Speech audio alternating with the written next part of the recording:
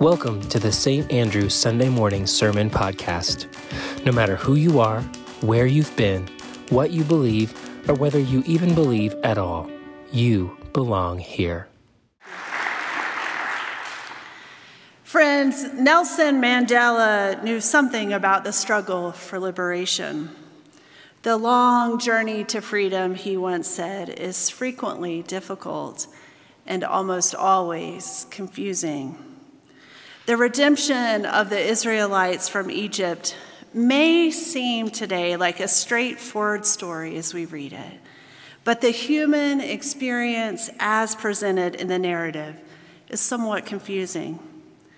For the context, the Israelites had just camped out by the sea, as described earlier in chapter 14, where they had been freed from slavery. And not only that, but God had also disposed the Egyptians to pay reparations for the Israelites' forced labor. Things were looking up for the Israelites. They had both freedom and wealth and were on their way to the promised land. You might imagine then their shock and bitter disappointment when they lifted their eyes beyond and to behold, the Egyptians were marching after them. From freedom to near certain death, things shifted quickly. So it's no wonder that they cried out to God in fear. Now, breaking it down, the rest of the story goes something like this. Then Moses told them to be still and see what God would do. And then God told them to stop standing still and to move forward. And then the pillar that had been leading them moved behind them. And then they walked through the depths of the sea onto dry land. And then an army pursued them, and then the army was drowned. There are so many confusing reversals in this process of being freed that we hear about today. As we listen to the words from the text this morning, let us hear what God may be calling us to do in this time and place. A reading now from the book of Exodus, chapter 14, verses 10 through 14, 21 through 29. As Pharaoh drew near, the Israelites looked back, and there were the Egyptians advancing on them. In great fear, the Israelites cried out to the Lord. They said to Moses, "Was it because there were no graves in Egypt that you have taken us away to die in the wilderness? What have you done to us, bringing us out of Egypt? Is this not the very thing we told you in Egypt? Let us alone so that we can serve the Egyptians. For it would have been better for us to serve the Egyptians than to die in the wilderness." But Moses said to the people, "Do not be afraid. Stand firm and see the deliverance that the Lord will accomplish for you today. For the Egyptians whom you serve and see today, you shall never see again. The Lord will fight for you, and you only have to keep still." Then Moses stretched out his hand over the sea. The Lord drove back the sea, backed by a strong east wind all night, and turned the sea into dry land, and the waters were divided. The Israelites went into the sea on dry ground, the waters forming a wall for them on their right and on their left. The Egyptians pursued and went after them into the sea. All of Pharaoh's horses and chariots and chariot drivers. At the end of the morning, in a pillar of fire and cloud, the Lord looked down on the Egyptian army and threw the Egyptian army into a panic. He clogged their chariot wheels so that they couldn't turn easily. The Egyptians said, "Let us flee from the Israelites, for the Lord is fighting against them, against Egypt." Then the Lord said to Moses, "Stretch out your hand over the sea, so that the water may come back upon the Egyptians, upon their chariots and chariot drivers." So Moses stretched out his hand, covered it over the sea, and at the dawn the sea returned to its normal depth. As the Egyptians fled before it, the Lord tossed the Egyptians into the sea. The waters returned and covered the chariots and the chariot drivers and the entire army of Pharaoh that had followed them into the sea. Not one of them remained. But the Israelites walked onto dry ground through the sea, the waters forming a wall on their right and on their left. Thus ends the reading.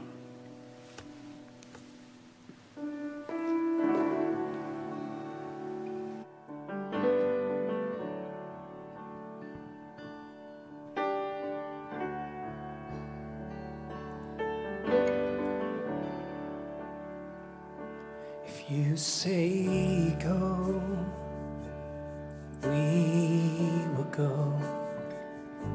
If you say wait, we will wait. If you say step out on the water, and they say it can't be done, we'll fix our eyes on you and we will come. Let's sing together. If you say go, we will go. If you say wait, we will wait. If you say step out on the water, and they say it can't be done, we'll fix our eyes on you and we will come. We'll fix our eyes on you and we will come.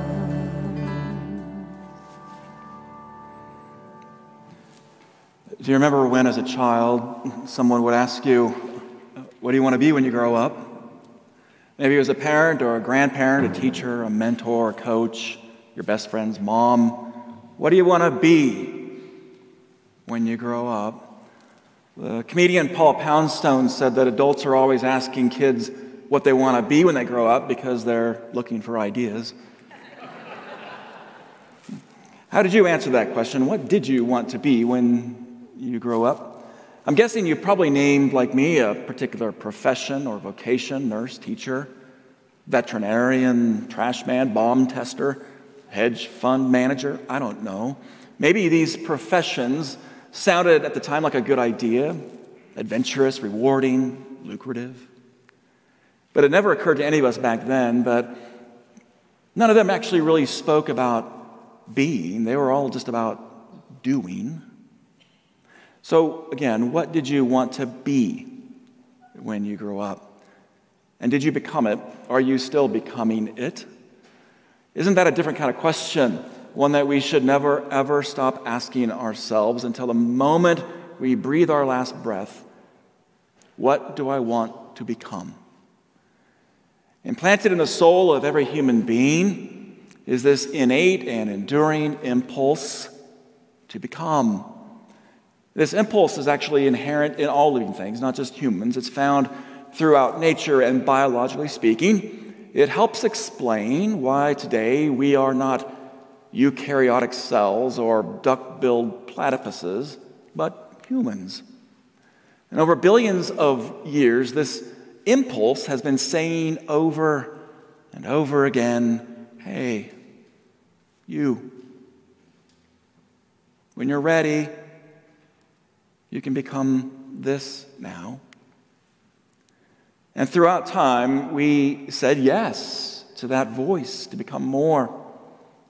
Did you know that even now in this moment, it's still happening?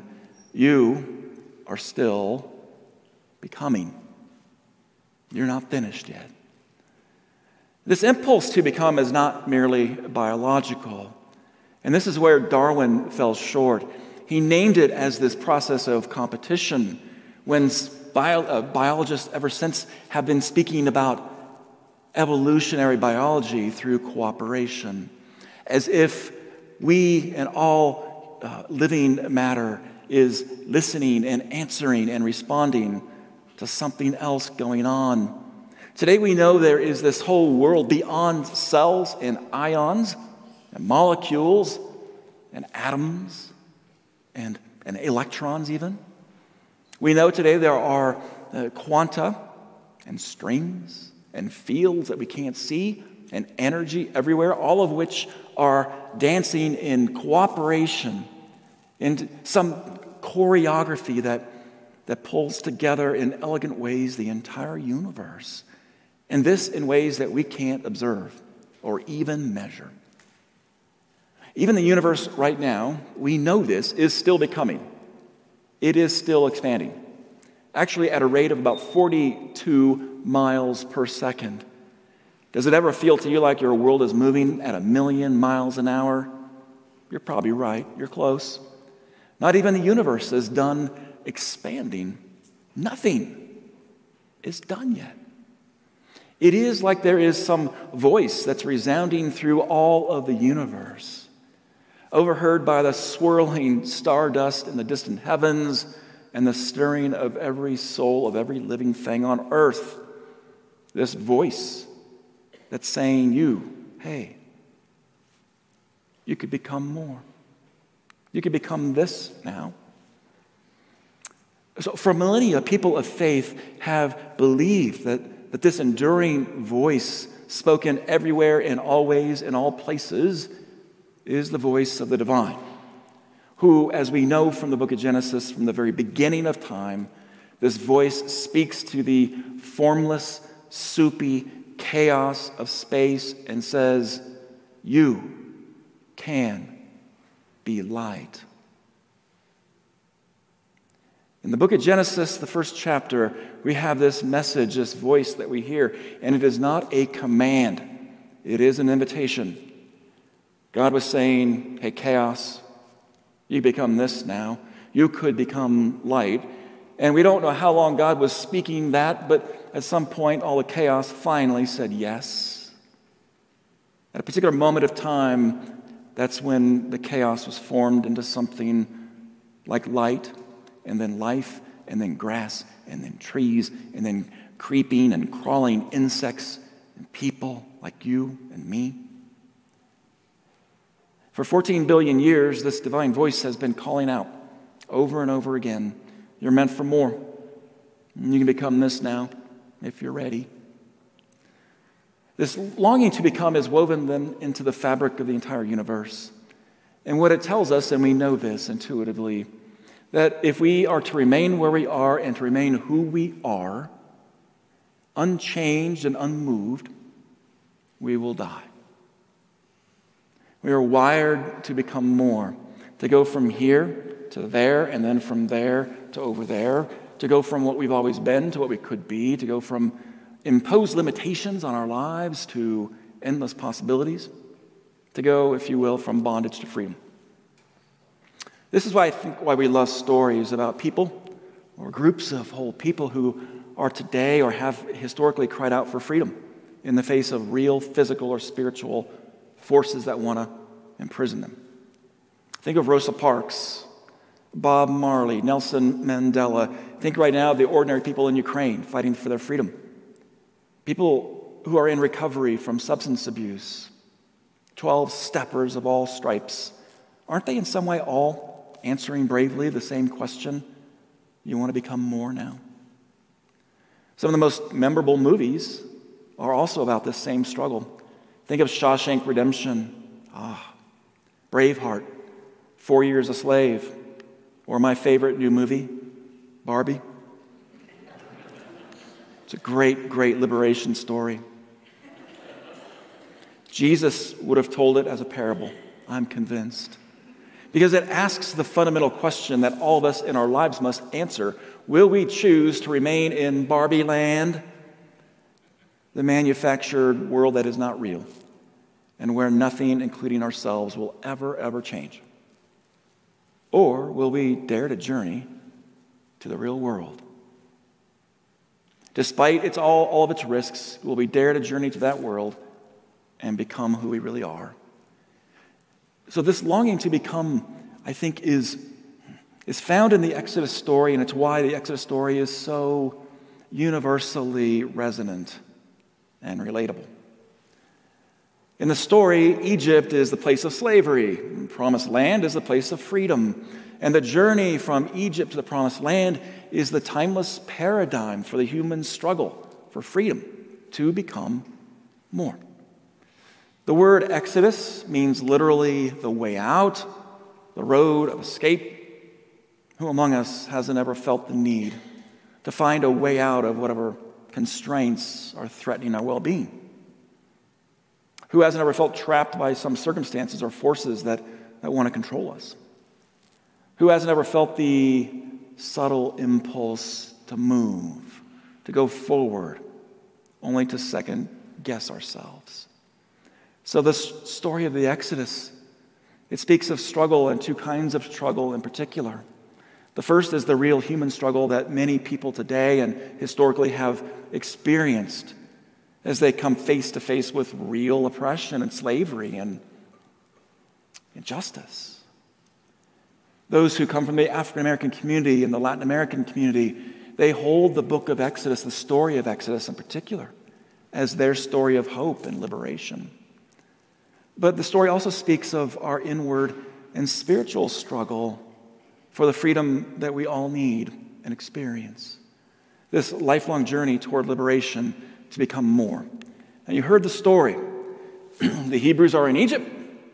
Moses convinces the Hebrews to flee their captors. Moses covertly leads the Hebrews out of Egypt. Their captors fiercely pursue them. And at this point we say, this is not going to end well for the Hebrews. But it turns out the Hebrews get a good head start. And things initially are looking pretty good for them. Their over-under on survivability, it's pretty good. They're actually making headway. We captured in the New Revised Gen Z version of the Bible, we captured some texts that those Israelites, Hebrews, were sending to Moses. And right there, it was laugh out loud, Moses, I am rolling on the floor laughing at lame Pharaoh. Things were looking pretty good.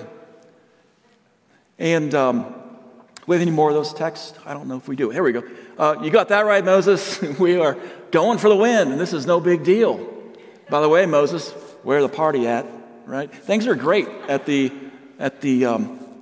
shorelines of the Red Sea, and it's all looking swell until suddenly they discover that the journey has led them straight to the dead-end shoreline of the impassable, impossible, unimaginable, B-I-G Red Sea. Pharaoh's army's closing in, and suddenly the texts get they turn different. This is on by the way, the Tut mobile network. We captured these. Oh my God, Moses, we are stuck. What the heck, Moses? This was not a good idea. In my humble opinion, Moses, you are a loser beyond repair, and this was no easy 1, 2, 3. Oh my gosh, Moses, we are stuck. Shaking my head, Moses, we are SOL, so never mind, let's BRB back to Egypt before we RIP. Poor Moses. I mean, those are the kind of texts he was getting. They're hopeless in no man's land. They're trapped between the big Red Sea and Pharaoh's death squad. And that's when they hear this voice that's been speaking from the beginning of time. This voice says, hey, you, are you ready? You can become more now. In the story, the voice uses different words, but it's all the same. The voice says in the story, do not be afraid, stand firm, The Lord will fight for you. Just keep still. In other words, you're not done yet because God's not done yet, and you're going to live into the promise of who you might become because of that. And don't we all long to hear that voice in the face of whatever Red Sea we're facing? Now, this is where things in the story get really kind of weird and unbelievable. A lot of people in the modern world struggle with the details of the story because what it says is some things go down that are really unbelievable. The first is that the impossible Red Sea actually splits in two, with this opening of dry land right through the middle of it, and we say, I don't know. And then all those freaked out Gen Z or Hebrews at the shoreline, they're gathering together, and the story says they actually reach this mutual agreement where they all say, yeah, I don't think there's anything sketchy about going through the middle of a sea where the walls are formed of water and all these weird fish are staring at you stuck there in the walls. And we say, I don't know. It's weird. Maybe the worst of it all is how it says that just as the Hebrews made it through the other side, Pharaoh's army comes through and the walls come crashing down on them. And tens of thousands of Pharaoh's soldiers are drowned. You can see the bodies in the story floating and washing up on shore. It's horrible. But the story suggests that you can hear the shouts and songs of the righteous rising up from the pages of Scripture. And we say, I don't know. Can I remind you that history is always written by the victors? And while these details make for a great story, I think they can get in the way of understanding its deeper truth. If it helps, let me just tell you that you do not have to believe any of these miraculous details to hear that truth.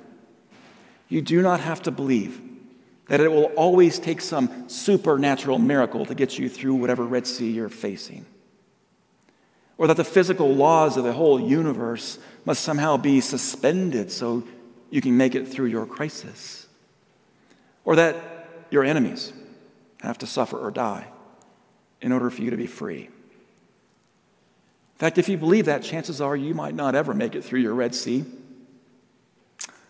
The story doesn't say, actually, that you have to believe any of that. In fact, it doesn't really ask us to do anything at all. Did you hear that? The only command in the whole story is this, and I love this advice. Do not be afraid, stand firm, and be still. Don't be afraid, don't run away. And my interpretation is, do not react impulsively. These are the instructions given to the Hebrews at the shorelines of their Red Sea. And what is the Red Sea exactly? The Red Sea is simply a symbol. In the ancient world, the Red Sea, or the sea itself, was the symbol of chaos and evil.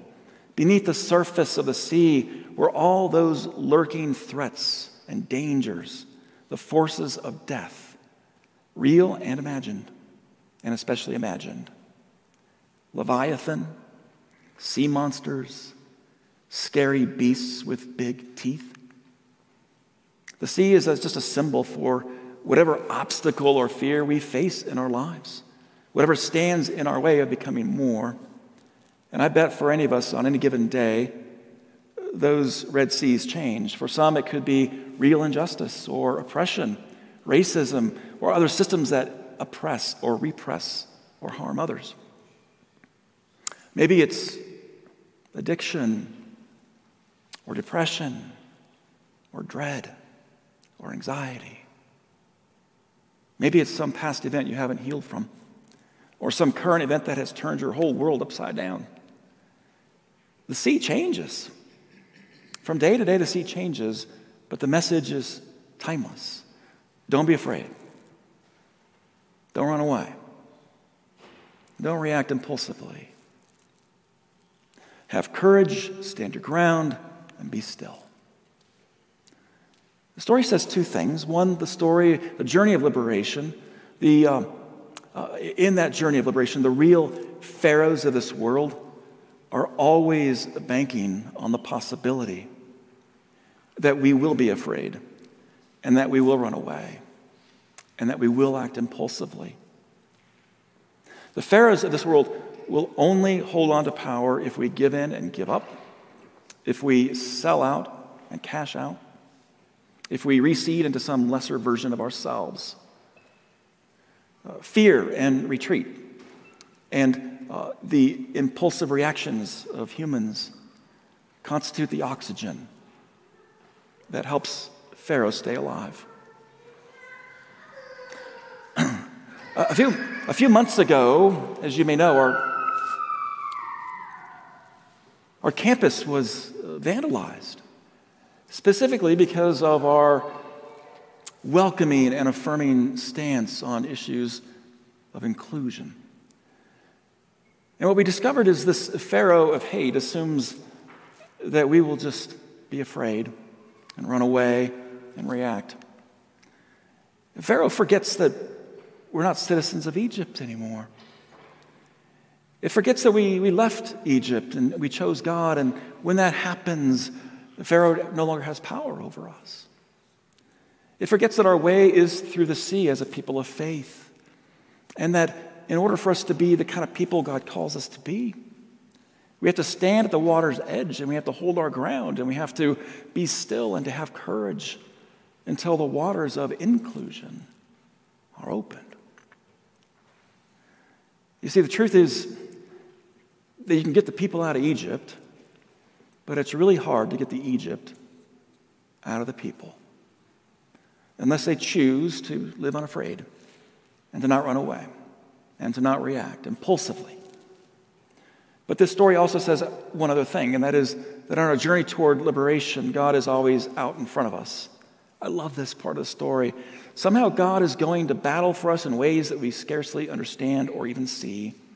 And I bet most of us would use different language about that sort of divine warfare going on in the world.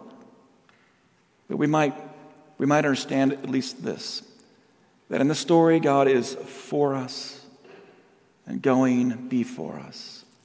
In the exodus of our lives, we are never closer to God than when we are standing at the water's edge. September is Suicide Awareness Month in our country. And we know that right now there are countless people standing on the shorelines of some Red Sea they can't get through, many of whom cannot see a way out. Did you know that every day in the U.S., 132 people die by suicide? In the amount of time that we began our worship until our benediction, 5 more will choose death by suicide. If you are one of those people on that shoreline, or you know somebody who is, I think the Exodus story is for you. There's a way out through the sea. God is for you and before you. And that is so very hard to hear when you are in the grip of despair and you can't see a way out. But this is what I have learned over the years as a pastor. As I work and speak with people who have survived suicide attempts, they tell us, all of them, that if we cannot react in the moment by acting impulsively at the water's edge, we can live. In the year 2020, a man by the name of Kevin Hines jumped off the Golden Gate Bridge. He was in an episode of suffering from manic depression, bipolar. No one would answer his cries for help, and so he boarded a bus, went to the bridge, and jumped off. And this is what he said, and it is confirmed by so many people I hear from who survive attempted suicide. He said, "The millisecond my hands left the rail, I felt instant regret." He immediately lamented his impulsive decision. And as he fell those 220 feet at 90 miles an hour, he knew he didn't want to die, that he'd made a mistake, that really there was a way through. His impact was severe. He broke an ankle, a couple of vertebrae in his back, but he miraculously survived, thanks, as he says, to an unlikely angel. It was a lone sea lion that came to his aid and encircled him and kept him afloat. Today, Heinz shares his story with others who are on that so-called shoreline, and his message in part is clear, that if one in despair can keep from acting impulsively in the moment, he or she can be saved. So it is for all of us. At whatever shoreline we find ourselves, whenever we just give God time to be for us and to go before us, and then to follow the voice that says to every one of us in every moment of our lives, are you ready? You can become this. The takeaways for today: have courage, stand your ground, and be still. Let us pray.